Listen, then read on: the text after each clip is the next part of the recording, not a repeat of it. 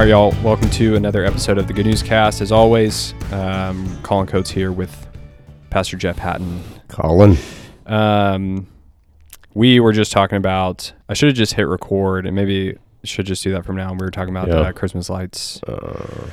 And you are the Grinch, apparently. I am absolutely the Grinch. The Grinch and the great disappointment when it comes to Christmas lights. No Christmas lights for the Hatton kids. Yeah. I did Christmas lights last year, wrapped some trees. This year came to the realization that I set a precedent that I didn't know I was setting. Was very angry the other day trying to wrap trees, turned them on. A ton of them didn't work. Tried to replace bulbs to make them work. Didn't do anything. So got to redo all of it. But as I was just saying off air, it's I'm actually kind of looking forward to it because once I've got everything prepped, it's like vacuuming. I enjoy vacuuming and sweeping, just the back and forth. Yeah. I don't know what it I don't is. know. You just kind of proved why I don't do it. I mean, that whole light, like trying to figure out which light is causing all the others. That's just the finer details of things that I just don't want to be a part of. Ooh, no. I want nothing to do with it. I tried one light, that one where it stopped, and I replaced it, and I already despised doing that. Oh. And I'm just going to throw it away. I'm just going to throw away the whole strand and buy a new one. Yeah, maybe I should just do that. Which, probably 9.5 out of 10 people are like, wow, what a waste. Yeah. But I'm like, well, oh, no. I don't want to waste my time. That's what I keep telling I tell my family, time. Time's more important to me than than the money. Yeah. That's why I don't do laundry. I just throw my clothes away and buy new ones. Do you really? Yeah, it's a financial burden on our family, though. All right. So we've been doing some theological topics. A couple weeks ago did total depravity. What does total depravity mean? You could ask, how sinful are we? Yeah. I think last week we did, can you lose your salvation? So can you come into the faith, leave the faith? Can you be saved and then not be saved? So that's perseverance of the saints or preservation of the saints, however some people say it. Today we're going to talk election or Small predestination, topic. Foreknowledge, things like that. So let's talk all things election. So I'll start, and then I'll throw the bigger kind of question to open it up to you, so we can start riffing on the scriptures. But here's the thing. Generally speaking, all Christians who read and believe the Bible believe there's this thing called election. There is the elect. There is God's election of the elect. We start there. We don't start with there's no such thing as election or there is. That's plain and obvious in the scriptures. People are called the elect. Christians are called the elect. The Bible talks about God's foreknowledge, talks about God predestining, talks about God electing. So the nitty-gritty questions get into, what does that really mean? How does God elect? How does God predestine? That's what we're get into. I want to say this because I put it in my notes, but I think we should also circle back at the end and answer the question of how do you know if you're elect? As we talk about election and all these sorts of things. How do you know if you are elect and predestined? So I think that's a way that this topic really hits the ground.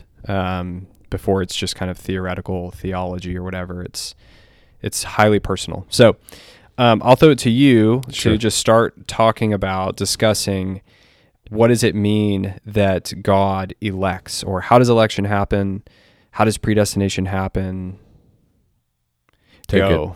All right. So we're talking about, obviously, what I love that introduction. We're talking about words that are in the Bible. We're talking about ideas that are in the Bible. What we're trying to figure out is what those words, those ideas mean. So, and then two, the general consensus is you have the Trinity. God is three persons in one, and the dynamics of this, what's been called intra-Trinitarian work, is where these words like election, ordain, sovereignty, the counsel, the counsel of his will, his desire.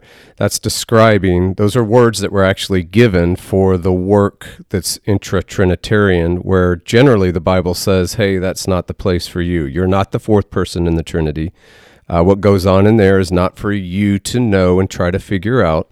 What's for you to know and for what you are to walk in is the extra Trinitarian works, the work of creation and its ongoing providence and the work of redemption. That's the stuff you want to have a PhD in, right? You want to dive deep into it. You want to discover all the wonders and riches of it that's already been revealed. However, though, we are given those words like election and predestination and the counsel of his will and his desires, which do put vocabulary and descriptions on certain things going on in the intra-Trinitarian works. So that's why this is such a interesting, mysterious, and even hot and controversial topic. So, what do those words mean? That's where we're at, and it seems from the whole wealth of Scripture and the particular. Everybody has their proof text, right? That the way our tradition understands those words is that God, in His counsel, in the mind and heart of God, in Trinity from all eternity, when considering fallen, lost, sinful humanity, looking at, if we were to go to Romans 9, looking at that lump of clay, that fallen, broken, in sin, alienated, wrecked, ruined image bearers, when considering that he had mercy on sinners and he chose, elected, predestined, ordained, pick your word, some from that fallen humanity to save and have mercy on and to graciously bring to himself. And then others he left to themselves. And that's why in our tradition we see this, the meaning of predestination is that God saves sinners. There's another word called reprobation, which is where God leaves sinners to themselves. He leaves them to the wreckage that they've brought in their lives and the justice that sin carries. And so that's where the difference is. So there's not some in our tradition, they're like the Uncle Freds in our tradition, we call them. They're fringe that think that there's this thing called double predestination, which is what Spurgeon dealt with, which was the hyper-Calvinism controversy, and it kind of rises and falls every once in a while. And there's also an element of what we call the mad Calvin disease, is that when you kind of grasp these doctrines of grace, that you turn into this crazy person that needs to be locked up for about 2 years before you can be safe to be released onto society and the church. But usually it has to do with that element of this double predestination idea, which is not biblical and is not in the Bible. So Romans 8, and I'll let you talk about this, Romans 8, verse that many Christians know well, and we know that for those who love God, all things work together for good, for those who are called according to his purpose. For those whom he foreknew, he also predestined to be conformed to the image of his Son, in order that he might be the firstborn among many brothers. And then we get into the verse that we talked about, I think, last week. And those whom he predestined, he also called, and those whom he called, he also justified.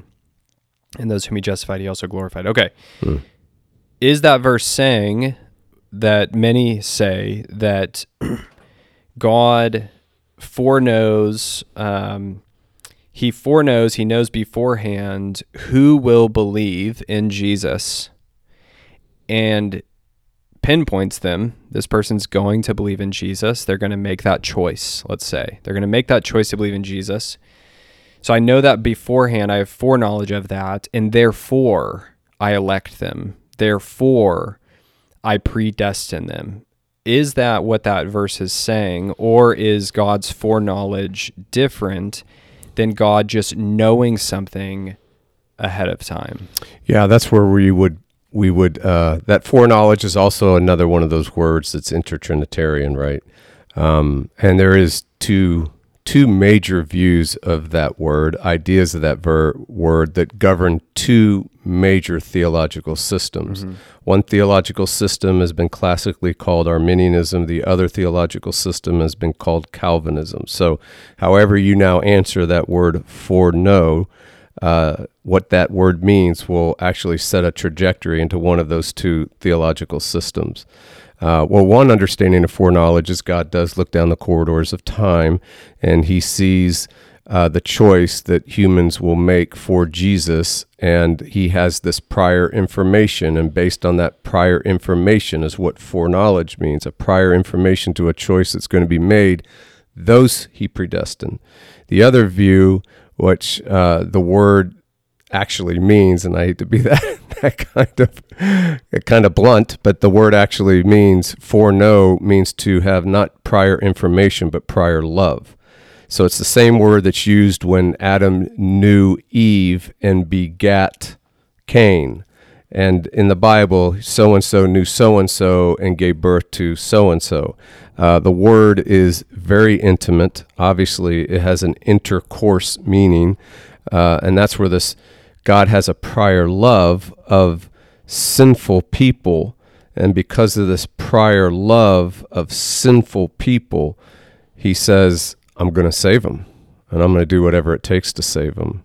And that is what predestination now is, based on that prior love. I will save them. I will elect them. My will is exercised towards saving them. And there you got the next to the chain. You've got the called, the justified, the glorified, all flow from that. That Romans 8:30, I think, has been called the golden chain of salvation. Correct. It's this unbreakable chain. Yeah. Some Puritan said that. I can't remember his name though. And it's very helpful in this whole conversation of, where does salvation come from? Where does election come from? Why do we believe that, that you're not going to lose your salvation, that sort of thing. Just if you want to dive deeper into this whole realm, if you want to dive deeper too into just the reality and realm of election, Romans 8, Romans 9 is huge. In Romans 9, Paul is taking a deep dive into it, and this is picking up mid-thought, and so forgive the intro to this, but he says, though they were not yet born and had done nothing either good or bad. He's talking about Jacob and Esau, and he's trying to explain election using Jacob and Esau. It says, in order that God's purpose of election might continue, not because of works, but because of him who calls. I know that's kind of broken up because I'm taking one verse out of the whole thought. So go back and open up Romans 9, pause this, read it. But all I wanted to point out there is that Paul says God's purpose of election is founded not on works. And so when someone says God elects based on someone's decision or what have you to believe in Jesus, they're basing election on something in a person, where Paul here is directly saying that election is based on God's will. It is just his heart. It's his will. Also in Romans 9, a great verse, he says he has mercy on whom he has mercy. He has mercy on who? Those who one day will make a good decision to believe in Jesus? No, he just has mercy on whom he has mercy. It's just based on his gracious heart and will and mind. And notice it is saying he has mercy. He has mercy on fallen people that don't deserve it. So again, it's that sense of wretched, wrecked people. Yeah, and just to touch on that, because that, and we'll kind of, I want to wrap this up in the next maybe 5 minutes, but just to circle back, because that is a really trippy part of this, is you can get this idea of God is looking at good people or even just neutral people, and that he just kind of arbitrarily picks some to go to heaven, that's good for them, but then he's also arbitrarily just picking good people to go to hell. And that's not what we're saying. That's not what we see in Romans 8, Romans 9, elsewhere in the scriptures. No, God is, when we're talking about this process or this reality of election, we are talking about God considering, if you will, sinful humanity. That if he just lets them go, they'll remain in their sin. They'll never believe in Jesus. We will never believe in Jesus, and we are headed for hell.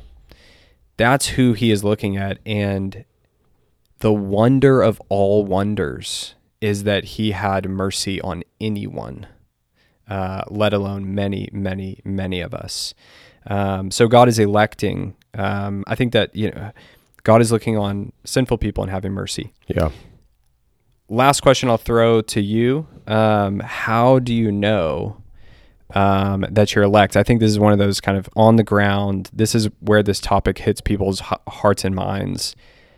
Well, okay, you're talking about the elect. The elect are people who are saved, and they're going to be saved, and they're in heaven. How do I know if I'm elect?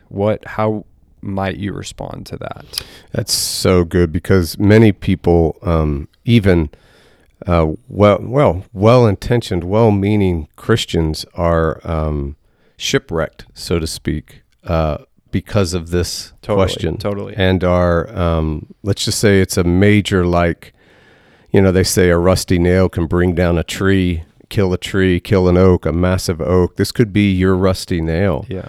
And that is, for many of you, you're constantly checking your spiritual pulse. But the spiritual pulse you're looking for is whatever sign and evidence there is of you being elect. You think the question of life is, how do I know if I'm elect or not? How do I know I've been predestined or not? How do I know that I've been foreknown, foreloved or not? How do I know? And then, depending on your tradition, your theological stripe, your personality, and your brokenness, you come up with a whole list of criteria and a whole list of measurements. And some lists have 20 elements on them. Some lists have 3, and you're always checking different traditions and different personalities and people in different churches, and everyone has these different criteria and measurements, and on it goes, and it's horrible. It's horrific, and you're imprisoned and turned upside down and inside out by whatever that measurement is, because sometimes, let's be honest, you crush it, and sometimes you don't crush it. So you're never certain, you're never assured, you're never standing on some solid rock. So this is a huge question. The answer is, that's not the question. That's not the question of the Bible.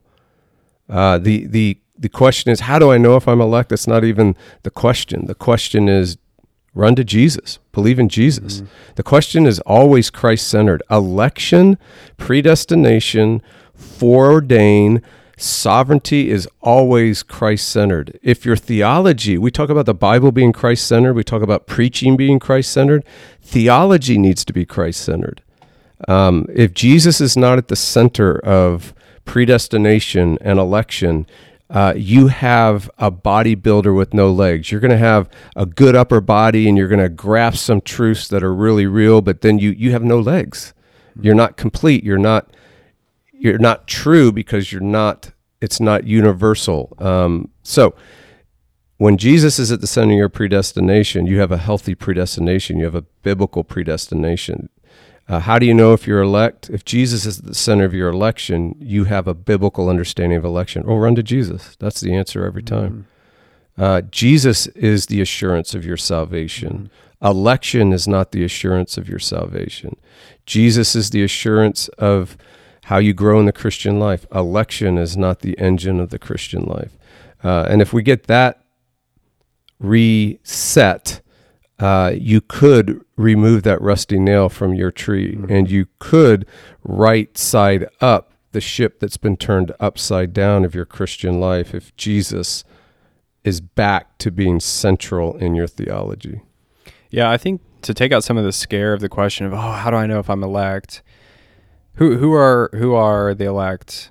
They're Christians. That's our normal way of talking about who we're talking about. We're talking about Christians. We're talking about, okay, so what's a Christian?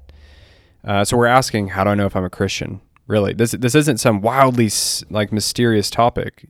How do I know if I'm elect is the same thing as saying, how do I know I'm a Christian? How do I know I'm saved? How do I know I have eternal life? Okay, so I think understanding what we're asking takes away some of the like mysterious of the question. Yeah. So then, okay, all right, great. So what does it mean to be a Christian?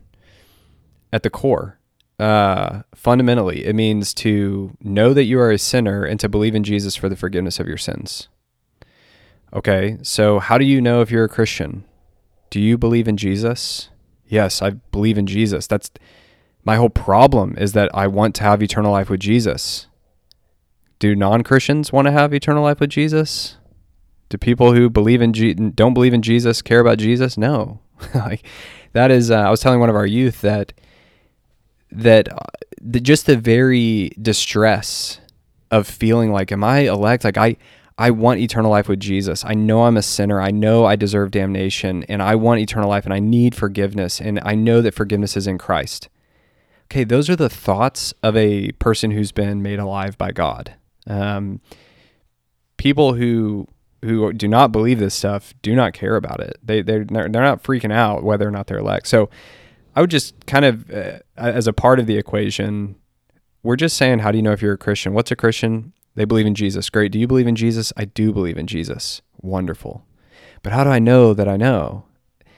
Okay, now we're starting to get into a little bit of a epistemological black hole. How do you know that you know that you know that you know, right? It's like, right. Let's not play silly games. Yeah. Do you believe in Jesus? I do. Great. Yeah. Rest. Even Calvin used to talk about, when you start entering these kind of discussions, it's this labyrinth that you open doors to that shut behind you and opens another door, and you're lost. Yeah. You're absolutely lost. So you don't need to go down that hole, and you don't need to enter that dark labyrinth. Stay with Jesus and you're okay. Yeah, and I mean, you could literally do it with anything. Like, we ate at George's. How do you know that you ate at George's? Well, Well, how do you know that? Well, Well, how do you know that? It's like, well, we could do this all day. Yeah. We could do this all day until we look back and all the doors are closed and we're like, where are we? What happened? You know? We're lost. Yeah. I ate at George's. Yeah. Do you believe in Jesus? I do. Wonderful. Fantastic. Wonderful. Stay there. Enjoy eternal life. Right. You know? Right. Stay there. Don't get off that. Stay there. And this is getting into, well, you know what? There's another thought I have that I think is helpful, but we'll talk about with this assurance of salvation. Yeah. Because, well, I shall say it now, because here's the good news too in this discussion. If in a normal, reasonable discussion about, do I believe in Jesus, you discover beyond a shadow of a doubt, oh no, I don't believe in Jesus. Do you know what the answer is? It's the same. Oh, okay. Believe in Jesus. Yeah. Right. So no matter where you end up, the point is, you never end up in a place of works. Yeah. You never end up a place of, I need to do better so that I know I'm elect. Right. Ooh. Right. Okay. You're going the opposite way. Yeah. And even in those discussions where usually in this situation, it comes down to, how do I know I have enough faith? Yeah. And even that is well, trust Jesus. It's actually not trusting in your faith. It's not faith in faith. It's actually looking away from yourself to Jesus. You say things like, okay, so do you want to deal with your sins, or do you want Jesus to deal with your sins? Oh, I want you. Okay, that's trusting in Jesus. Do you want to try to establish a righteousness before God on your own, or do you want Jesus's righteousness as your righteous? I want him. Okay, that's faith. Welcome. Yeah. Welcome to eternal life. There you go. Sleep like a baby tonight. Yes. All right. We'll wrap it up there. As always, thanks for listening. We'll do something on assurance of salvation. We'll take a couple weeks off over Christmas. Otherwise, hopefully, you'll hear from us next week.